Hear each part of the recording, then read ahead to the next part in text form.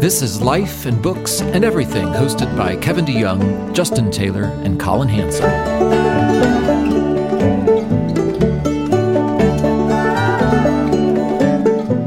Greetings and salutations. Good to have you with us for Life and Books and Everything. I am just reading our names off of the Squadcast screen. Rev Kev with Colin Hanson, and I'm probably having technical difficulties, guy. That's Justin. Glad to have you all with us. I thought... Thank you. Sounds perfect. I would like to start us in a little different direction, and we will get to... there's lots that we could talk about in the world around us, at really important things. And, the three of us have been communicating that we're walking this delicate balance here, that this is life and books and everything. And so we want to talk about books, but I guess there's life and there's everything in there. And, on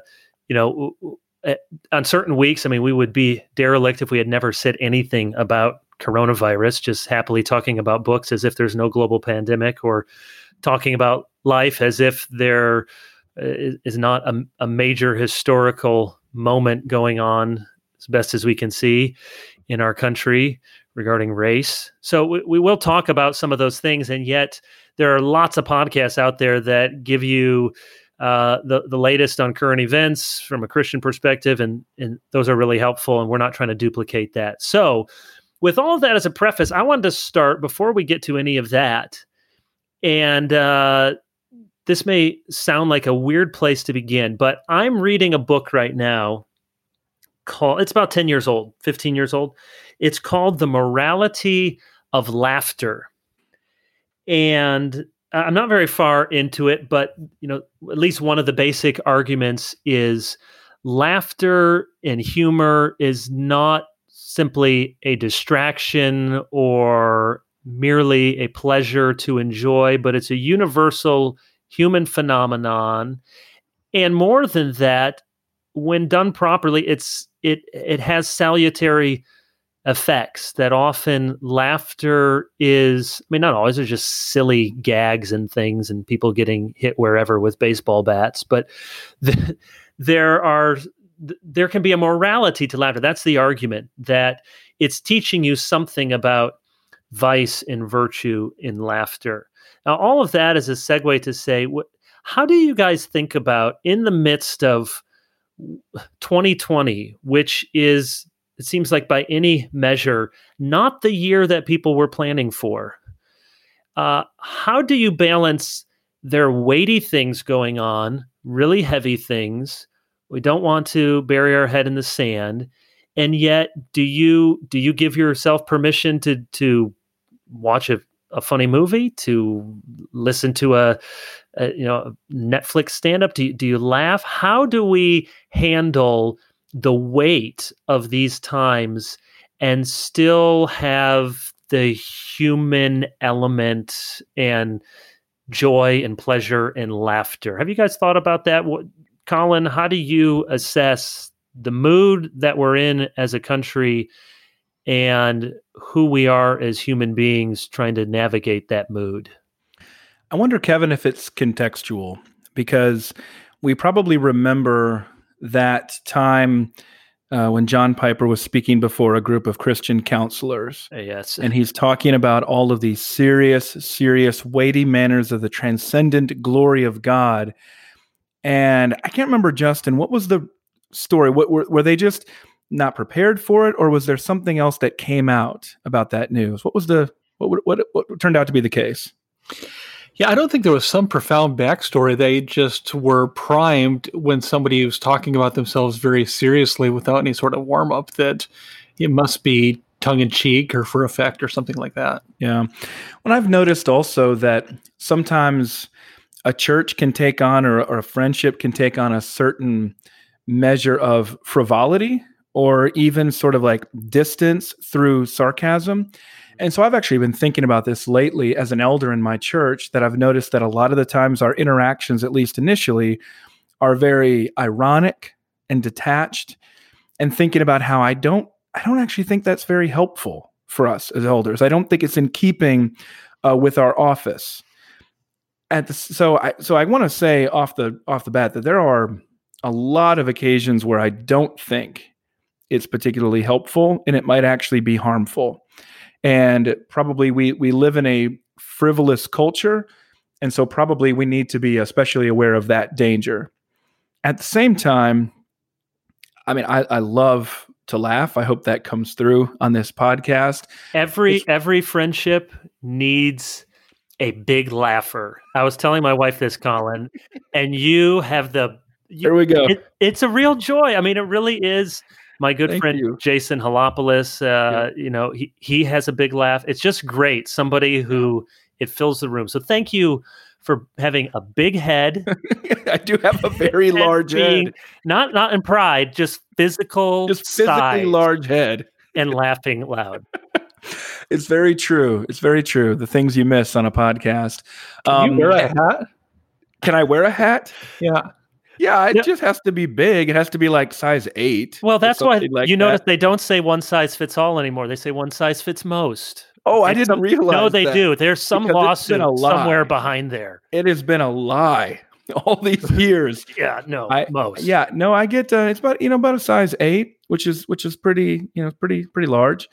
But no, I do love to laugh, and I will say there are plenty of things about me that my wife graciously overlooks, but that is one thing that she also appreciates in our marriage. So it's just part of, I think, it's interesting, Kevin. A lot of people would think they know me. I'm a very serious person because I talk about a lot of serious things like we do on this podcast and serious books. And this podcast is going to get into some of those topics, but I just don't see that as inconsistent with a joy out of life and out of an appreciation for the absurdity of so much. And also just a passage I came across this last week reading Psalm 94:19, when the cares of my heart are many, your consolations cheer my soul. And I don't know that necessarily has to be merely abstract, but I believe that this can be a very real mark of a Christian, is somebody who's willing to even in the midst of evil in a fallen world, to find the joy of Christ and to laugh and to enjoy that friendship. So I hadn't thought about this a lot, but I'm just going to hold out that those things are not mutually exclusive. Justin, what do you think? I mean, Justin's sense of humor, as you guys know and listen to the podcast, is different. You got to be listening for it. And so even last night, Justin, you're poking fun at one of our friends on Twitter, and he can't even tell. No, that's he doesn't realize. Yeah. Yeah, I wish there was an acronym for laughing on the inside. LOI. That would be me. Yeah, I think it's a great question. It sounds like a great book. And I've always loved this C.S. Lewis quote where he says he loves nothing more than the sound of adult male laughter, which is just, you imagine Lewis sitting around with his friends in the pub and laughing and smoking and drinking and talking about profound things. And the fact that he loved that sound more than anything else, I think is just a beautiful little thing. And yet you don't think of him as somebody who's just being silly or just, telling jokes to tell jokes, but there's kind of a profundity to it and a depth to real laughter versus just the laugh track. My wife and I were in the car the other day, and the kids were listening to an I Love Lucy episode in the background. And if you're watching something like that, you don't really notice the laugh track. It kind of goes along. But if you're just listening and all you hear is the canned laughter, I mean, it's funny, I guess, for a little bit, but it's very annoying after a while, just kind of fake laughter. But I think there's biblical grounds for holding to the complexities of life, like Colin was saying. I mean, the book of Ecclesiastes talks about different seasons. Paul in 2 Corinthians 6:10 says that we are to be kind of always sorrowful and always rejoicing at the same time. So I think our emotions can be complex because life is complex. The Bible is ultimately, from a literary standpoint, a comedy. Right? In the way in which it ends, there's surprise and there's joy and there's breaking in and there's unexpected reversals. So I do love to hear good laughter. I love to hear Colin laugh. I love to laugh on the inside. I love to tell dad jokes that My 15-year-old son laughs very loudly at them, but nobody else does. So, well, it's nice that they still laugh at them. I think, know they'll appreciate it someday, I think. Yeah. Well, maybe I'm just doing my own self-therapy here. I remember when I was a camp counselor in college one summer, and you got to the end of the summer with all the counselors, and we did a big affirmation circle. That's cringeworthy enough. And you get in the middle, and then all the other counselors have to say something about you. And inevitably, it was the really serious people that got the godly, holy, I see the glory of God in them. And the funny people got crazy, spirited, and I was jealous for some of the other ones. So it's taken me a long time. Wait, which one was yours, Kevin? No, I was the funny guy. Yeah. Okay.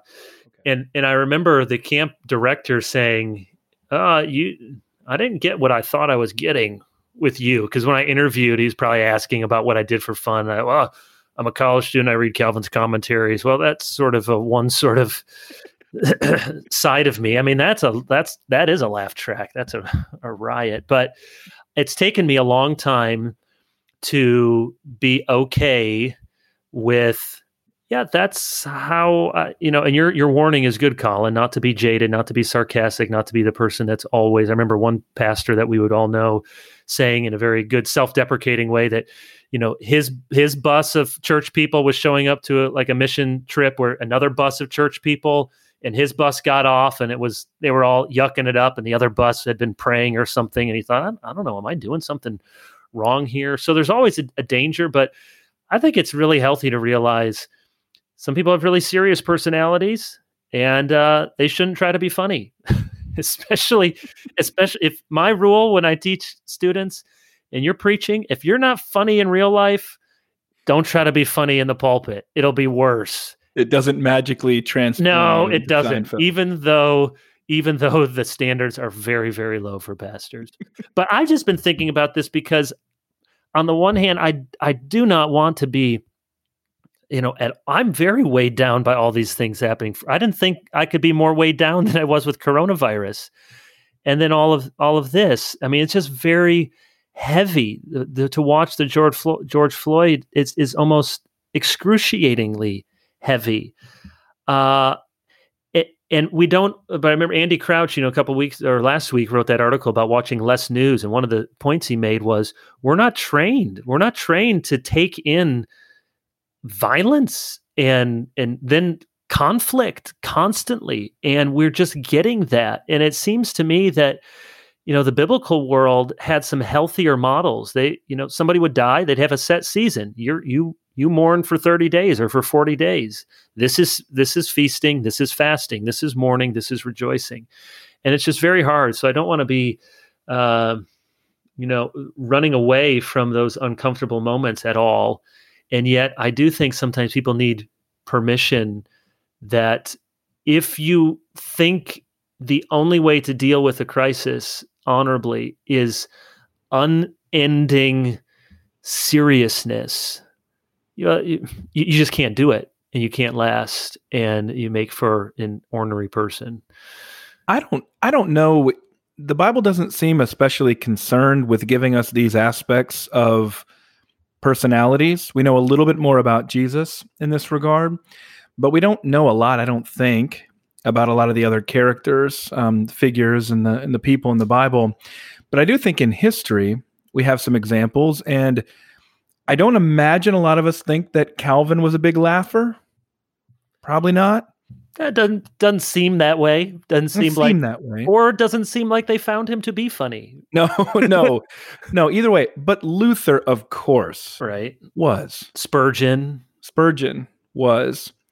And I don't think anybody, no matter how serious they are now, would regard Luther or Spurgeon to be somehow spiritually deficient because of that.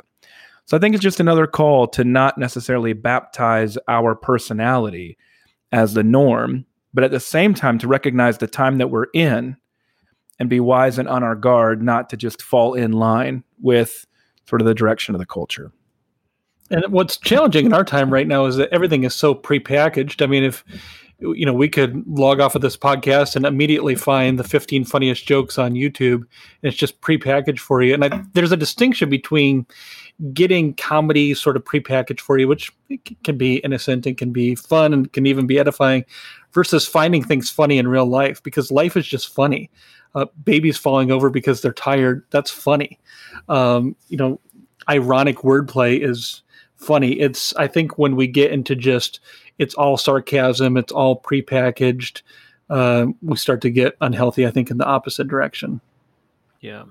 So let's talk about some of what's going on. And I have some thoughts, and you two are with me this time. So I promise not to do a 25-minute monologue on it. What was my feedback, Kevin? Good, if long, you said about it. And so I thought, the if means maybe, maybe not. And you clarified, no, it was long. I had some people say they appreciate it. I did not have anyone say I wish it were longer, but I only preached about 28 minutes the other week, and my son came up quick and just said, he was concerned, like, Dad, that was so short. Or like, are you feeling okay? So I'll let you guys go first. Just there's so much going on, and let's set aside COVID, unless you want it to intersect, because it does, as epidemiologists have reversed course now on what we can or cannot do.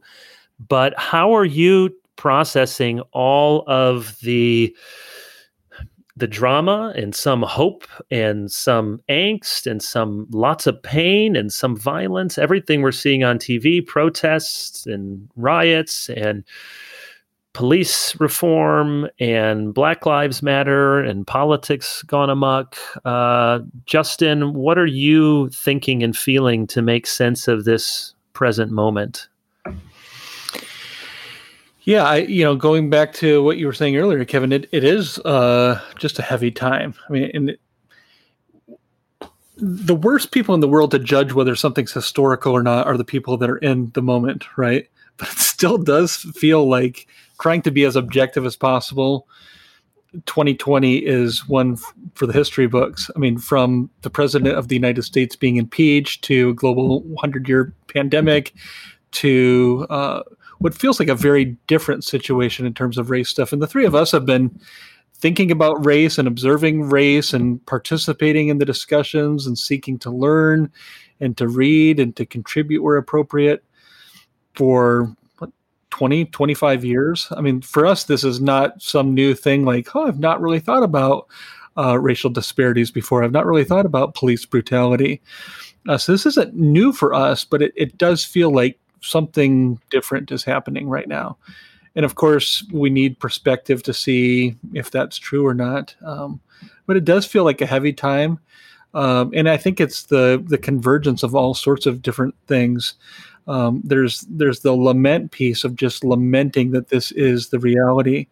There's the weeping with those who weep of, as we're recording this, Shai Lin, I think all of us would count him as a friend, published a piece at Gospel Coalition. I saw one brother referred to it as a modern day letter from Birmingham jail, which is, of course, high praise. To read something like that and not viscerally feel pain and feel remorse and feel regret and just give 20 seconds. What was Shai talking? I read it. We've all read it, but just in case people haven't, he's talking about his experiences, doing it in a very humble but very raw way. Yep, as an African-American male living, Philly and D.C. I don't know how old Shai is, probably similar to our age, late 30s, 40s, talking about just the lifelong experience of white suspicion and driving while black. And it wasn't melodramatic and it wasn't a sob story. It was just saying, here, you want a little window into my life and my experiences and my psyche and how this has affected me. And it was not a hopeless piece, but it was a hope-filled piece because his heart is centered on the gospel of Jesus. So all of that feels heavy. And then you throw into it the protests and you throw into it the rioting and the violence, and it just feels like it's adding weight upon wait. I don't know, Kevin, if you want to talk about the protests as a separate item later, if you want to talk about that now. No, go ahead. Yeah, I think we should all support lawful protest and see it as something important and right, that we have the right to do that, and to want to stand for justice and to participate when we can. It seems also like we should be against violence and destroying property and looting. And it seems like we should also be able to say both of those truths without hedging, and not to emphasize one over the other, but to say, we think this is right, we think this is wrong. And yet it's also disorienting. Like what are we protesting? Am I protesting the death of an innocent man? Yes, I am. Am I protesting that I want the police defunded in every community in America? No, that's not something that I think is a wise idea. I think it would hurt the poor. I think it would hurt people of color. So it's just, disorienting, I think, when you have a country of our size with the number of ideologies represented and warring agendas, to try to put yourself in there and where do I fit exactly? And it's been hard.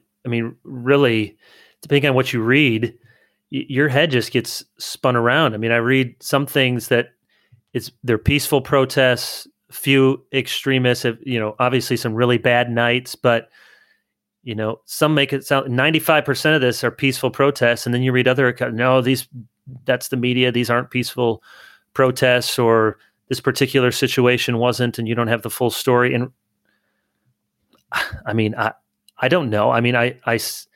I see tens of thousands of people in city squares, and I think most people must be peaceful, or that scene couldn't happen. And yet we've seen, perhaps more earlier on, some of the scenes at night. And I don't know if that's a too simplistic of a heuristic, but it sort of seemed to me, if you want to have a peaceful protest, it seems like the people doing that are probably arranging for it at 10 in the morning or 4 in the afternoon, and probably not at 9 at night. So, it's just, it's hard for any of us to know exactly everything that's going on. Colin, how are you continuing to think through it with your head and your heart? Well, I am glad to see across the state of Alabama Confederate monuments falling. As somebody who's been a long-standing proponent of historical education, as well as study of the Civil War in particular, I regret that a lot of people think that when you study the Civil War, it means that you somehow appreciate the Confederacy or their ideals. And I don't. And so even though, I love history and I love remembering, and I think that it's so important, I think it is a strong, if still symbolic, step toward justice to see these monuments come down. And that would, including the one that's 3 miles from my house in downtown Birmingham. And I think a lot of people just... Who was that of? That was just to soldiers. It wasn't a person. Well, and now here's a lot of people just don't know the history. So, for example, you think, why in the world would there be a monument to the Confederacy in downtown Birmingham? We weren't a city in the Civil War. So there's nobody you could even feature. It's not like our city had some kind of favorite son who went off and accomplished something in the war. We didn't exist as a city then. So then you start to understand the symbolic but real role that these monuments played in reinforcing a certain kind of dominance and supremacy in those cases. So, they weren't put up in 1865. That's what I'm saying. Exactly. They were put up in the late 1800s into the 1900s. And then, of course, the closer you get now, you see a rash of different sort of uses of the Confederacy that emerge in the 1960s, of course, connected to the Civil Rights Movement in that case. And so I want to be clear about that, because here in Birmingham, again, just a few miles from my house, we had that situation go down. And in fact, our church was told to expect via the grapevine some kind of property attack, which never came, thankfully. But so we're kind of in the middle of that, and it was a little bit scary. But the point is, even though that kind of emerged at night, I'm still glad for the outcome. I'm very sad for my friends and others whose businesses were damaged downtown. And it's so self-destructive because you're in downtown Birmingham, so many of the businesses that were destroyed or damaged were, of course, ones led by African Americans. I have been, my phone has been ringing off the hook in the last week and a half to 2 weeks with pastors, members, others just asking for counsel, just telling me their story. I get a sense that Justin, part of the historic nature of what's happening here is there are a lot of churches in crisis right now. A lot of groups of elders who are not remotely on the same page with this stuff, moving in very different directions. And I think the part that's at least clear for me is that a lot of people are confused, thinking that the protests and the response are directly or exclusively related to George Floyd and what was done to him. But they're not. And I don't think they're even specifically or exclusively about police brutality, but about a whole wide range of frustrations. And the thing about Shai's piece that we published today, and I give Matt Smethurst a lot of credit. He and Shai go back a number of years, and Matt's been working with Shai, and now was finally the time for us to be able to publish that article. And I'm glad we did, because basically for those people who might be in a different position, what Shai is saying is what so many of us hear regularly from our Black friends. And I don't know, guys, what else I'm supposed to do except to believe them. I don't have any reason not to believe them with what they say about these things. And so I don't overcomplicate this with a whole bunch of different, sociological and political theories. It's pretty much as simple as, I know what my friends tell me. I don't have any reason to deny what they say. And I can see with my own two eyes what it looks like in the world. And I don't know about the debate. We could have a good debate about equality of opportunities versus equality of outcomes. But I just have a hard time thinking that with the inequality of outcomes that we necessarily do have a level playing field of an equality of opportunities. At least I know in my own context that that's not true. So I don't know what that means more broadly, but I think remember there was an article that went around that was talking about systemic racism. And it basically, you guys may have read the same piece. I don't think we shared it with each other. I'm not sure. But it more or less says if you're skeptical about what you're hearing from African Americans, just consider this. You have a couple different options. One of them is that African Americans are simply inherently worse or inherently less capable. And that's why these outcomes are the way they are. Well, if that's the choice you take, well, then that's just flat out racism. Okay, so that's your one option. Your other option is to consider that either current opportunities are not equal or the historical effects of racism continue to bear certain outcomes today. So talk about dictionary definitions and cultural Marxism all you want, but that's basically just what systemic racism means. That things that happened in history still have an effect today. And again, I don't want to get all of us in hot water there, but I don't think it's that complicated. And I think we try to overcomplicate it. Kevin, what do you think? I think it is more complicated. All right, bring it on. Well, let me not turn this into a monologue. I think I know I got 24 minutes left. So I think there are a number of things going on. That's a truism.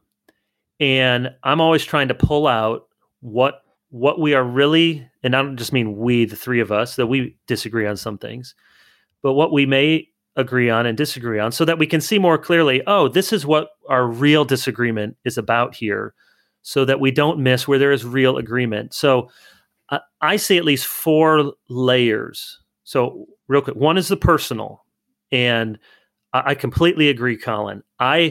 My instinct as a pastor, and I think it's hopefully just a human instinct when talking to our friends, is I hear what most, not all, but the overwhelming majority of African Americans I know and have known have described their experience in particular with police. I believe them. I don't think they're making it up. I think those things have happened, even if they haven't happened to me and I haven't seen them. I believe that. And I read Shai's piece this morning and I thought, yeah, viscerally, what can we do so that does not happen? Now, evil things happen in the world. We get that. But if there's something we can do to minimize those experiences, I want to be a part of that. But there's also a personal level. You just take police officers. Again, I don't have a lot of experience with police community, but the officers that I talk to, again, my instinct as their pastor, as their friend, is to believe, at least the ones I'm talking to, who tell of all the things they're trying to do and how frustrated they are when something happens really bad that they hate, and now people shout death to pigs to them. I grieve with that too. I don't think that's fair. I don't think that's fair to hardworking men and sometimes women who are trying to do the right thing and hate the injustice that's there. So on a personal level, that's going on. There's the political level, because everything is about politics today, and everything is, what you think Trump did or what he meant. And if you say something critical about Trump, then you must have really hoped that Hillary won, and vice versa. And not to mention that, for a lot of, most of our African-American friends probably would say they're convinced that Trump, if not a racist, aids and abets those who are. So that's a political question. That's just there. And that's part of what the layer is. Then there's the structural. And that's maybe where, Colin, you and I would talk about. I think it's a little more complicated. I think there are more options. I don't think any monocausal explanation for disparities is going to work. And I know you agree with that. Yeah, I'll be quick on that one. When it comes to the past, when I'm teaching about, say, history of Birmingham, it's kind of easy to be able to connect some of the dots. White flight doesn't make things go better in the city when white people leave. Simple things like that. When it comes to solutions, what I tell people is, whatever you think is a problem, you're right. Everything. I don't think there's, like, historically speaking, we kind of know how we got here generally, not exhaustively, but generally. But the problem is when you try to figure out what to do, you're like, well, if you want to tackle fatherlessness, go for it. If you want to tackle inequities in school funding, go for it. If you want to get better teachers, go for it. So I just wanted to affirm, I completely agree there. There's no one cause. Right. And my point is, some of what we're then talking about implicitly are these structural issues where, I don't want to be quietist and say, well, it's just, just pray and we never have to think about legislation or reforming the police. But I do think we need to have some humility. Like Justin said earlier podcast, if you haven't spelled the word epidemiology before, then don't pretend that now you know it. So removing qualified immunity for police officers. I don't know. Some people that I like are saying that's a good idea. I don't know. I haven't spent time thinking about it and, more than since last week. So I do think we have to be careful that what we think is the right way to make the situation better becomes the Christian way. And again, it's not to say that there might not be a more Christian way or a better way, or that there aren't good or right answers. But I think if we can at least pull that out, then we can say, on a personal level, here's where I am. And I'm still thinking about the structural level. And then just finally, there's a theological level. And that's sometimes what we're really arguing about. There's things that are easy to agree on. We're all made in the image of God. We should have worth and dignity. And then there are tricky theological questions of group identity and how complicit are we for sins of the past. There's people arguing, I think very mistakenly, that we can just say to be gospel-centered means, there's gospel, there's justice, never the two shall meet.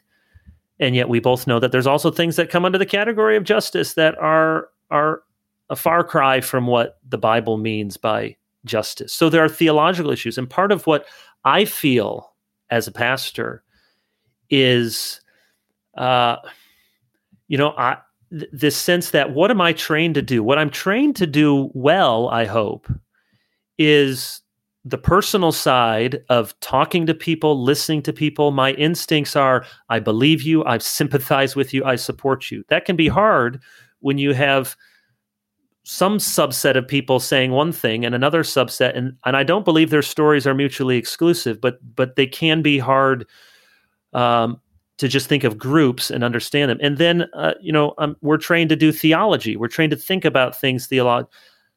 We're not experts in how we got here, and more importantly, as you said, Colin, what's the next step to make things better? And that's where I do think some epistemic humility is in order, and I hope that I don't think you should ask for a lot of patience or a lot of waiting before you can say everything we see about the George Floyd murder looks like murder.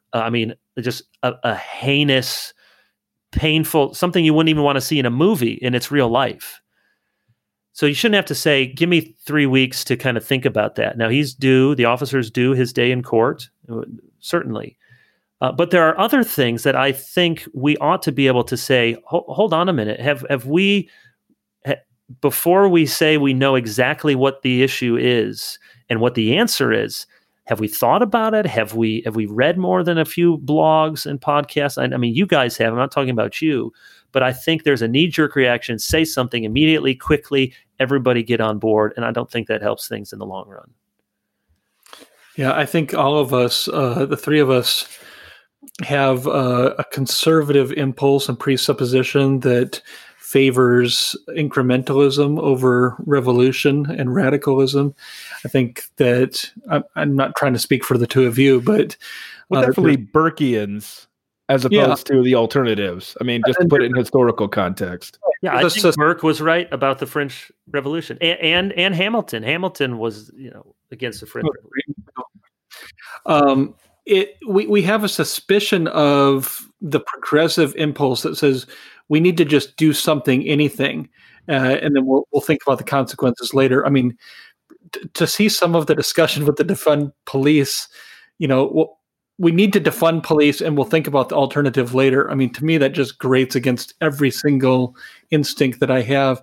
And yet the thing that I've been bothered about in my own conscience as I look to myself is if everybody was like me, which is sort of my presupposition, if everybody was just like me in terms of race, it would be not a perfect world. It would still be a sinful world, but it would largely be good. It would be better than it is now. But would things significantly change? Would they change at a cultural level? Would they change at a systemic level?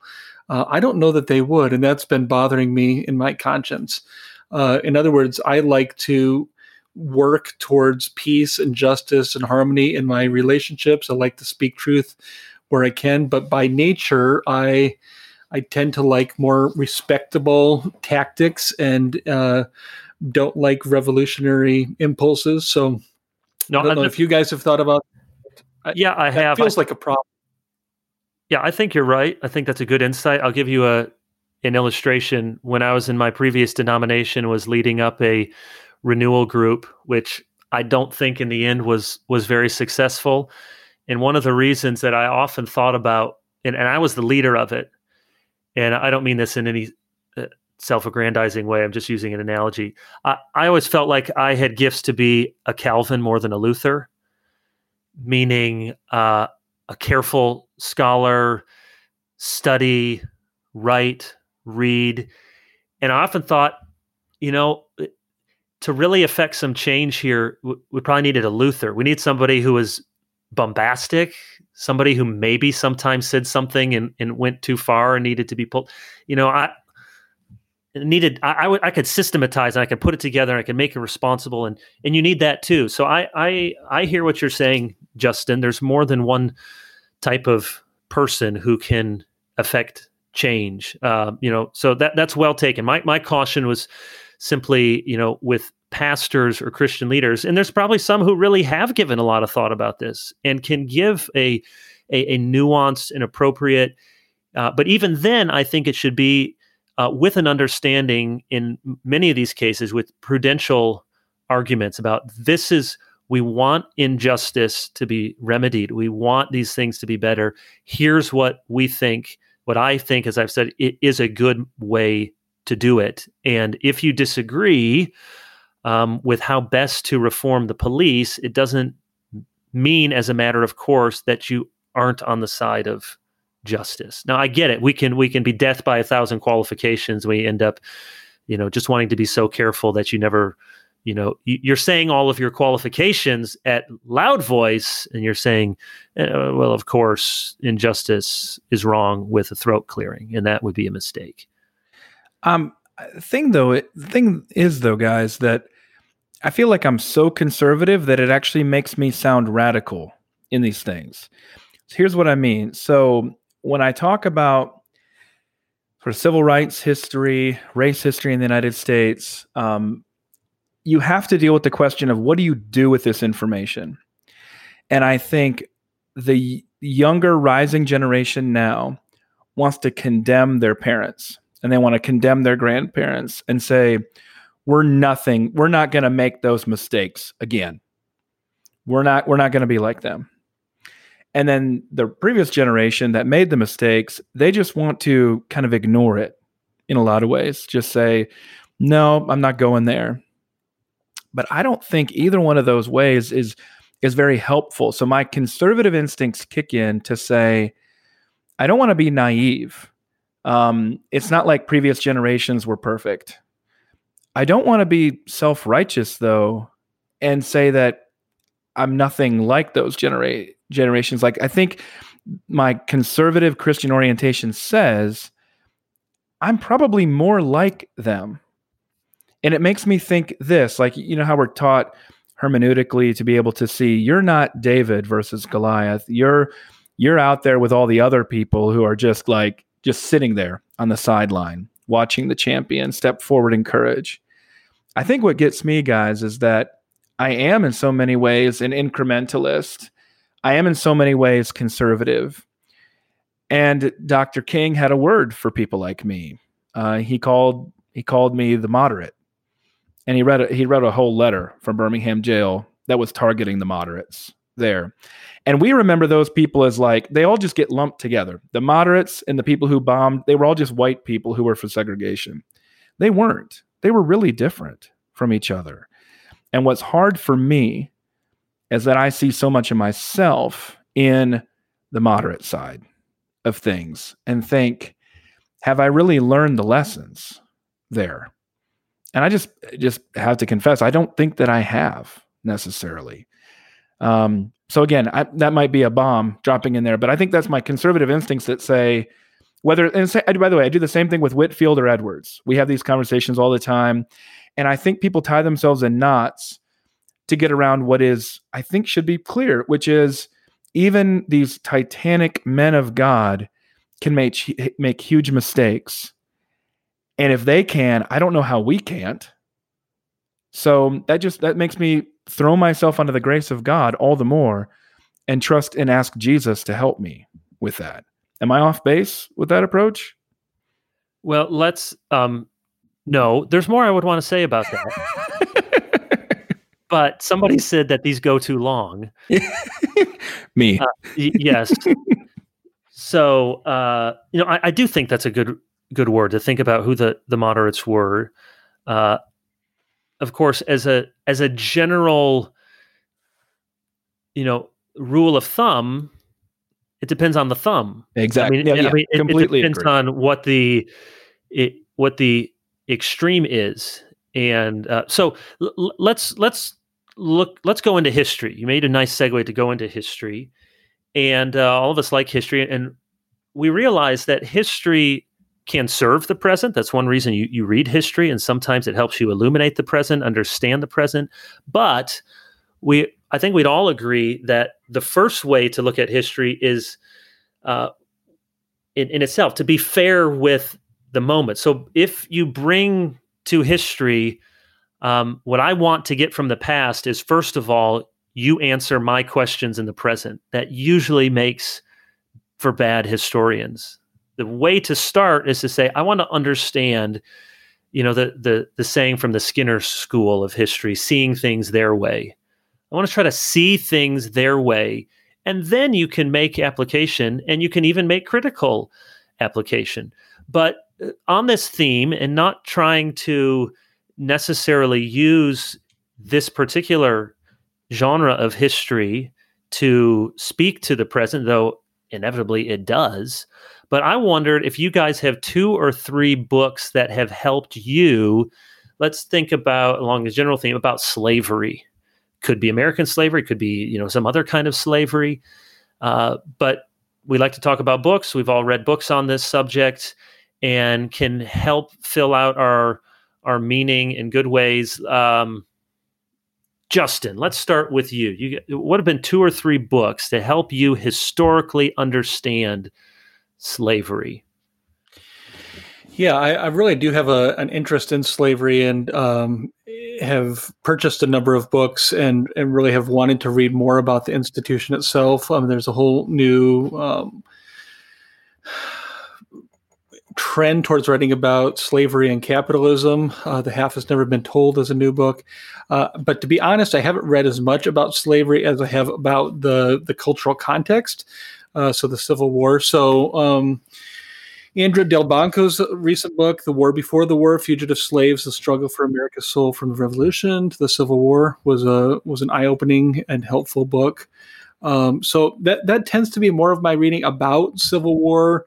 I have a strong interest in Abraham Lincoln. So Eric Foner's The Fiery Trial on Abraham Lincoln, and how he viewed slavery and how he worked towards emancipation, was another. It's a masterful book in terms of historical progression. I think 2 that have impacted me personally have been Frederick Douglass's autobiography as an American slave, Narrative Life of Frederick Douglass. So that was written in 1845, and to read that, it's hard to think of many more books that have the beauty and the pathos and the pain all mixed together, because he was such a beautiful writer, and a Christian as well. So as he talks about the church and the hypocrisy that he sees. Another book by a slave who was a Christian is The Interesting Narrative of the Life of Ulado Equiano, if that's how you say it. Yeah. I've read it my whole life, but how do you say it? Or Gustavus Vasa, The African, written by himself. That was 50 plus years earlier.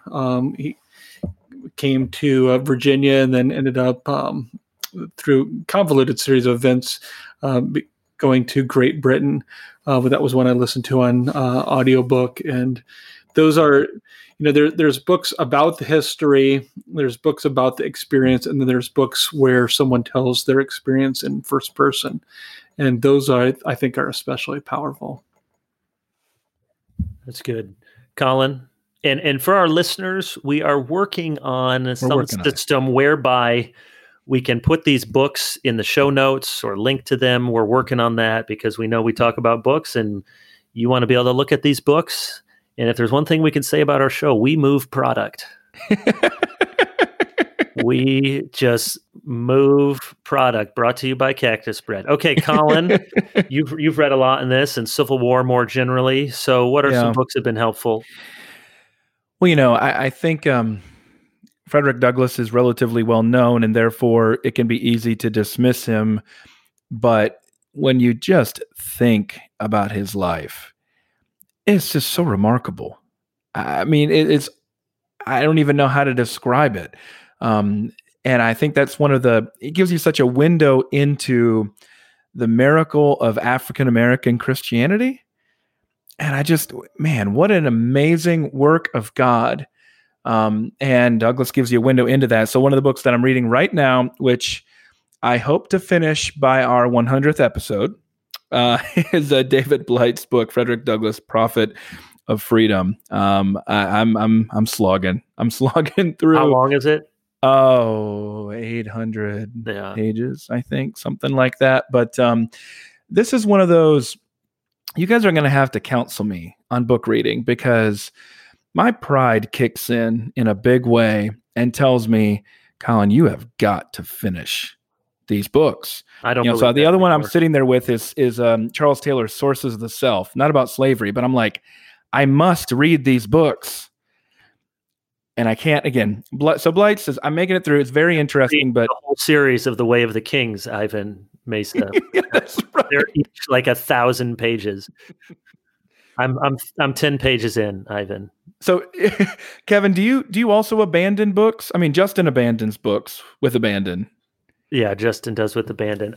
It does hurt my pride, but I'll tell you, I have just learned about too many times I have picked up, the Chernow style biographies, and I think this is going to be so good.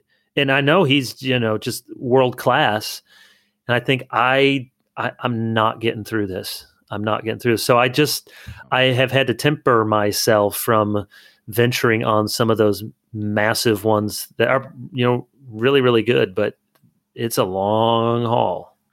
Yeah, I think this is where Marsden's biography of Edwards, for me, hit a sweet spot. It's long, but it moves.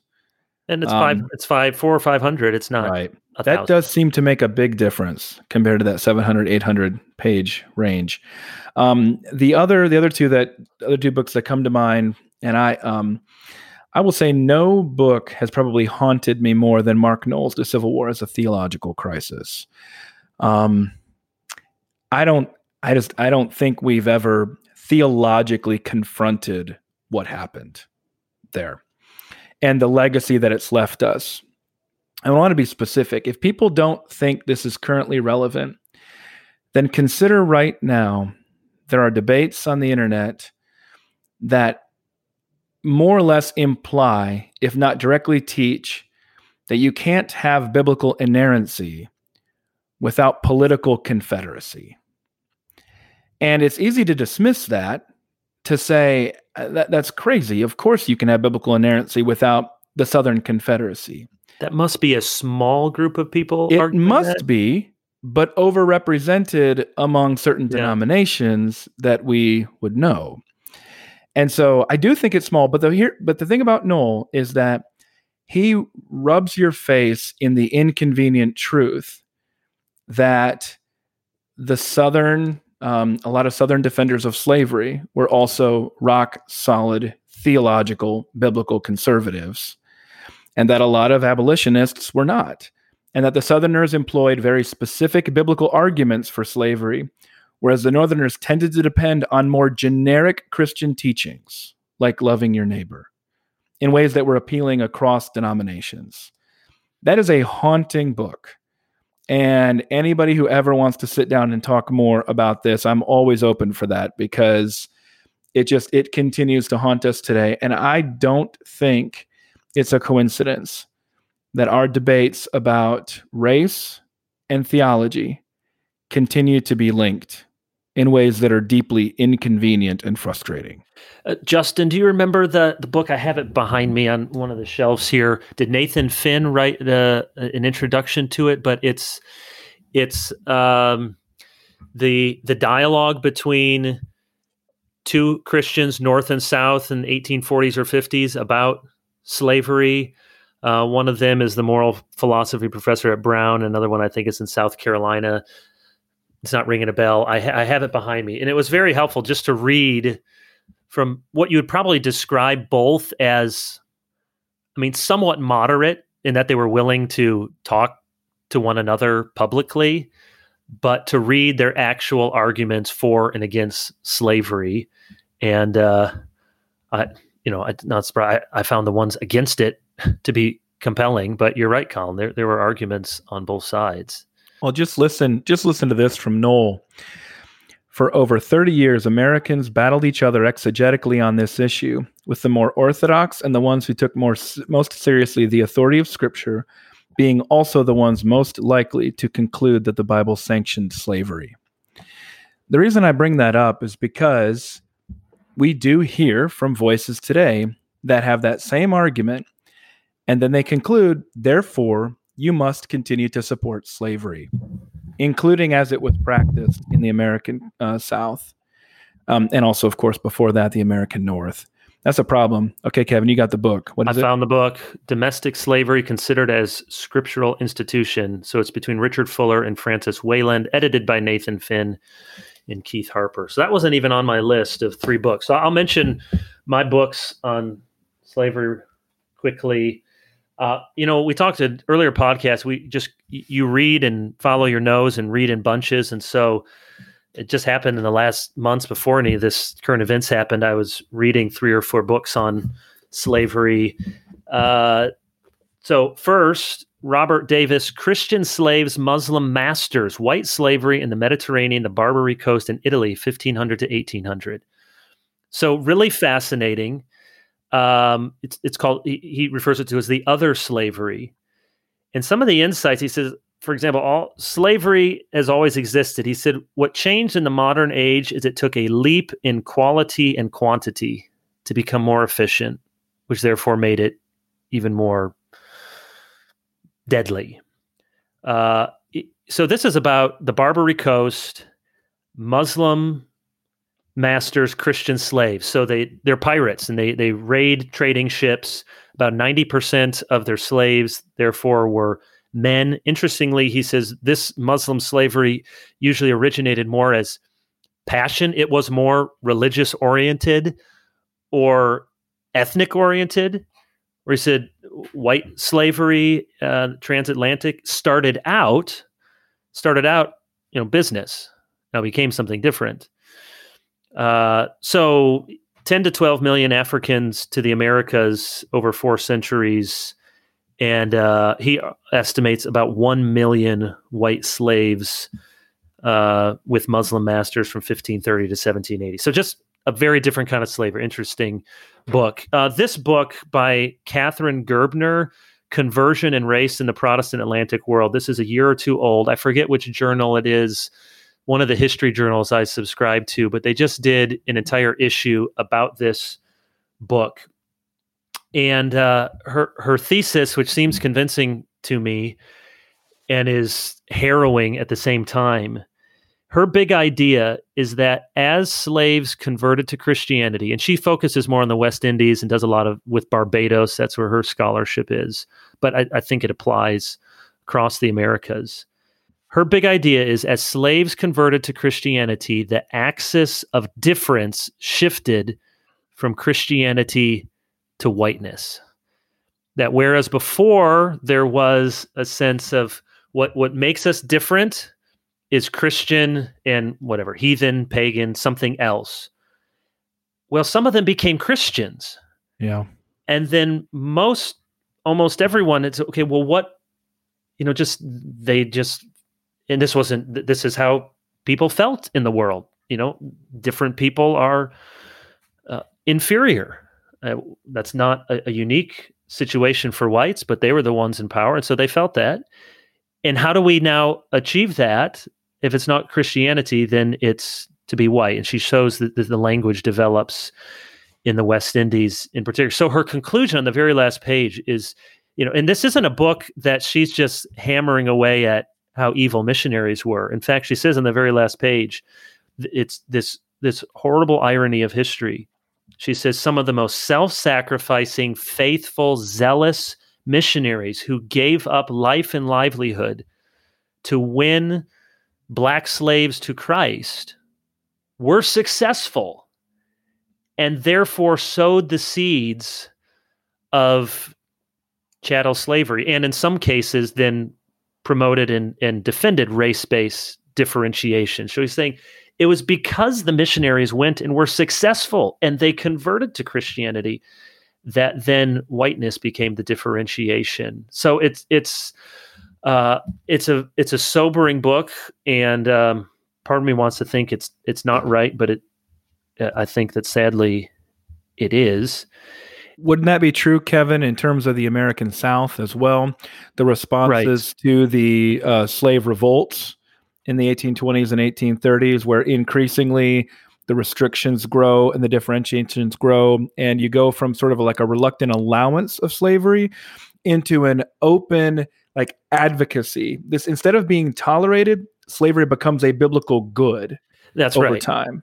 And that leads in my last book, because you're absolutely right.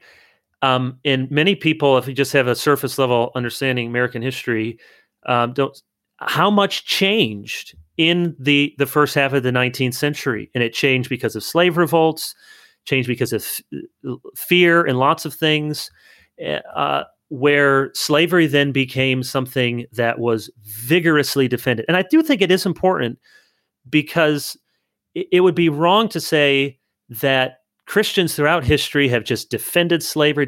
No, there are papal encyclicals from the Middle Ages against slavery, and Rodney Stark has written about this in some of his books, debunking some of those myths. It really is, sadly, among a lot of Presbyterians in the pre-war South where the most vigorous defenses came from. But one last book, and this is also came out recently. It's called No Property in Man, Slavery and Anti-Slavery at the Nation's Founding by Sean Wilentz. And he is making the case that there is, of course, this paradox in the Constitution, that on the one hand, the Constitution was a compromise document, because otherwise the lower South states wouldn't have ratified it. So on the one hand, the Constitution did strengthen and protect slavery, but what he's trying to point out, and I think convincingly, is that in an important way, the Constitution refused to validate slavery. So the title, No Property in Man, comes from a specific debate, and you can read about it in, do you have this book, Colin, The Records of the Federal Convention of 1787? I think I might have misplaced it. Yeah, well, it has several volumes, and it's good. You can read all. So this is from August of 1787, and there was a particular debate about the Constitution, the imposing of taxes on incoming slaves. And some delegates wanted the language to be of property. And Madison, I'm not saying Madison is spotless, and none of the founders were, but he makes a speech against this, saying it would not be, there is no property in man, and we should not use the language of property to refer to slaves. And so they change it by an overwhelming margin to refer to persons.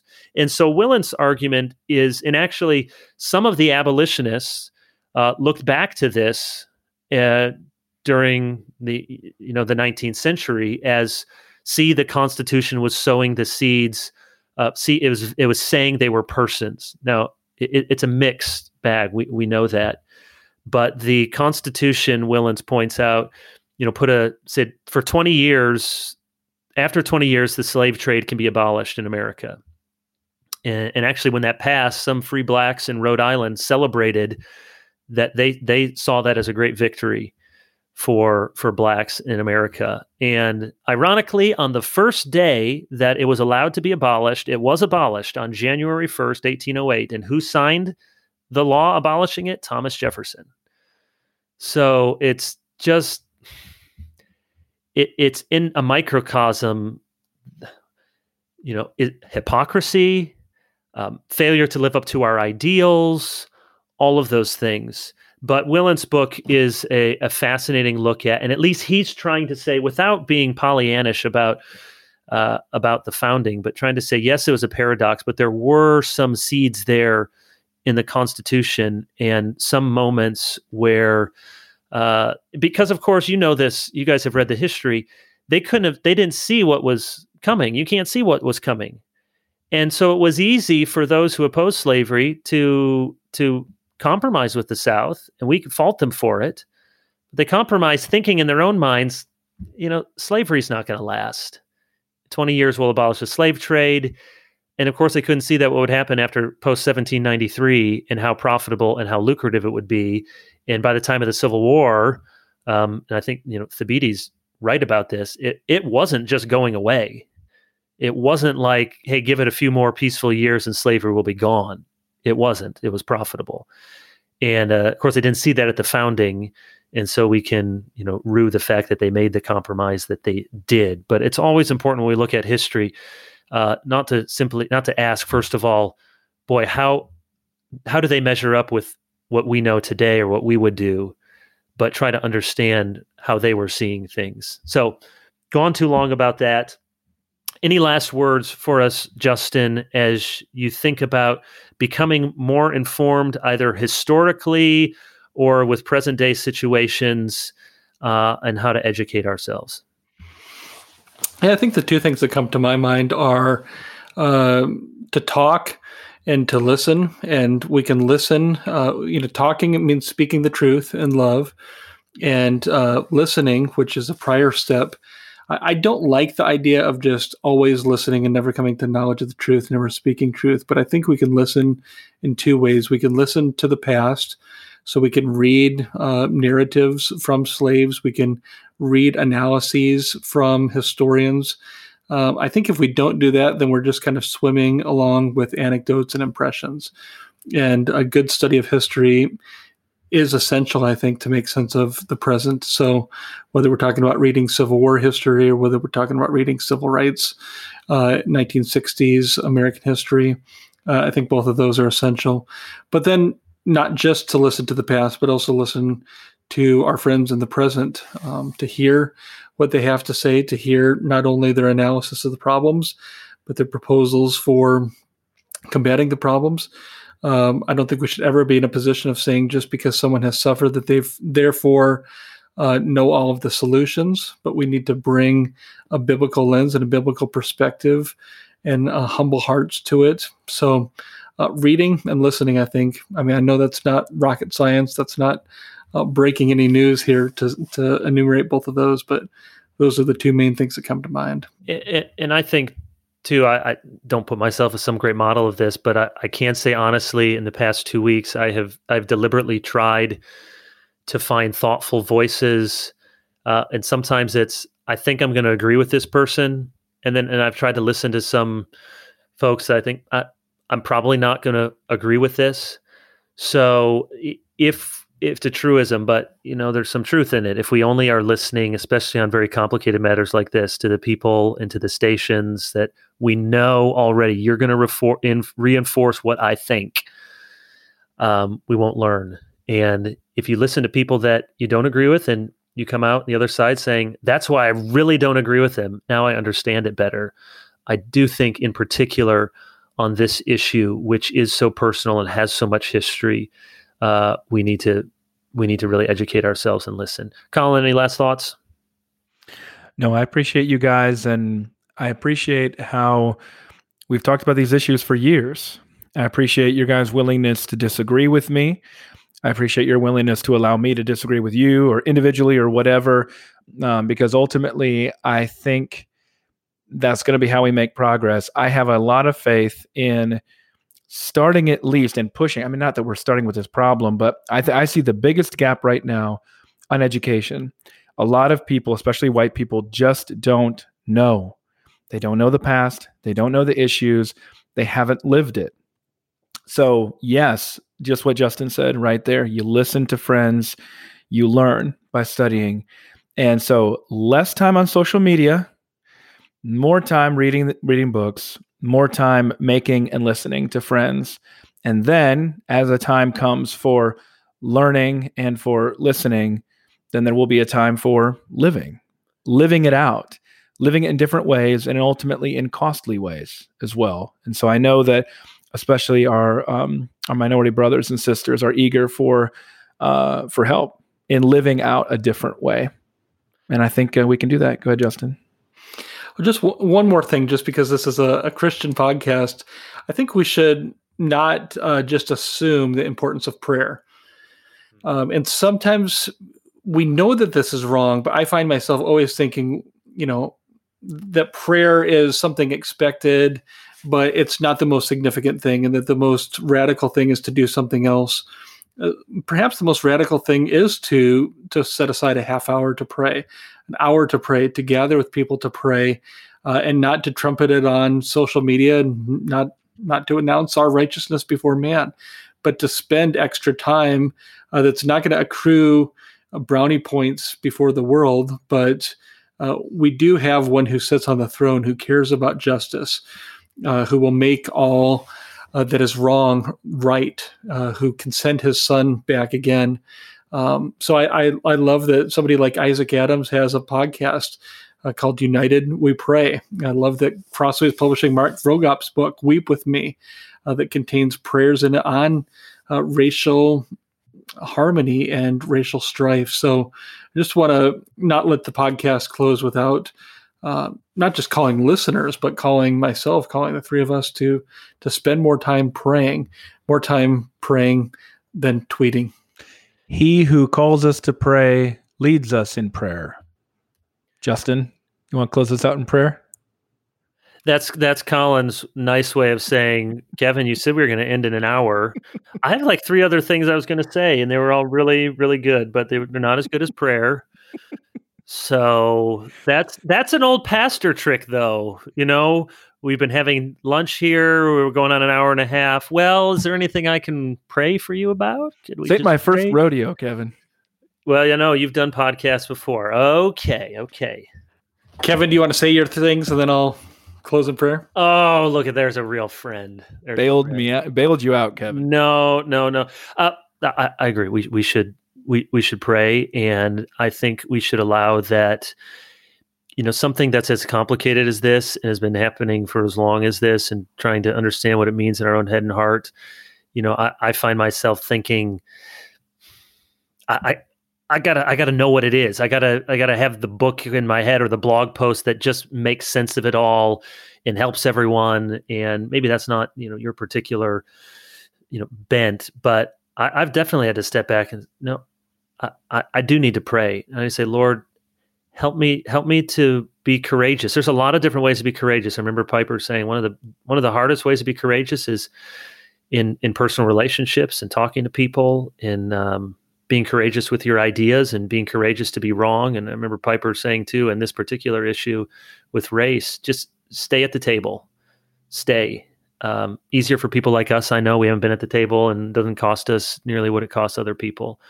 But at some point, if you talk about race, if you care about this issue, you'll be misunderstood.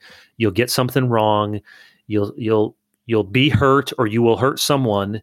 And so to bear with one another, love covers over a multitude of sins, and to stay at it is one of the best things we can do. So, Justin, why don't you pray for us? Our Father in heaven, we thank you that you are our Father, that you have adopted us as your own. We thank you that you are our Father in heaven, and that you are ruling and reigning, that you are seated on the throne of grace. We thank you that you love us, and that you are working for the good for everyone who loves you and is called according to your purpose. Lord, we pray for your kingdom to come. We pray for righteousness to be done. We pray for there to be justice, not just justice one day, but we pray for earthly justice, that those who do evil would be stopped and held to account. Lord, we pray for humble hearts. We pray that we wouldn't always be quick to offer our solution or our hot take or our refutation of others, but that we would genuinely listen to the hurt and the pain of others. And then we pray, Lord, that you would enable us to have courage to speak the truth in love. Help us to know when to speak and when to be silent. Keep us from anger. Keep us from triviality. Give us compassionate hearts, Lord, that long for the gospel to go deep into each of our hearts and to affect us not just at a personal level, but all of society. So your kingdom come, Lord, your will be done. We pray this in Jesus' name. Amen. Amen. Thank you, Colin. Thank you, Justin. So grateful for you guys. And thank you, everyone, for listening. Glorify God, enjoy him forever, and go read a good book.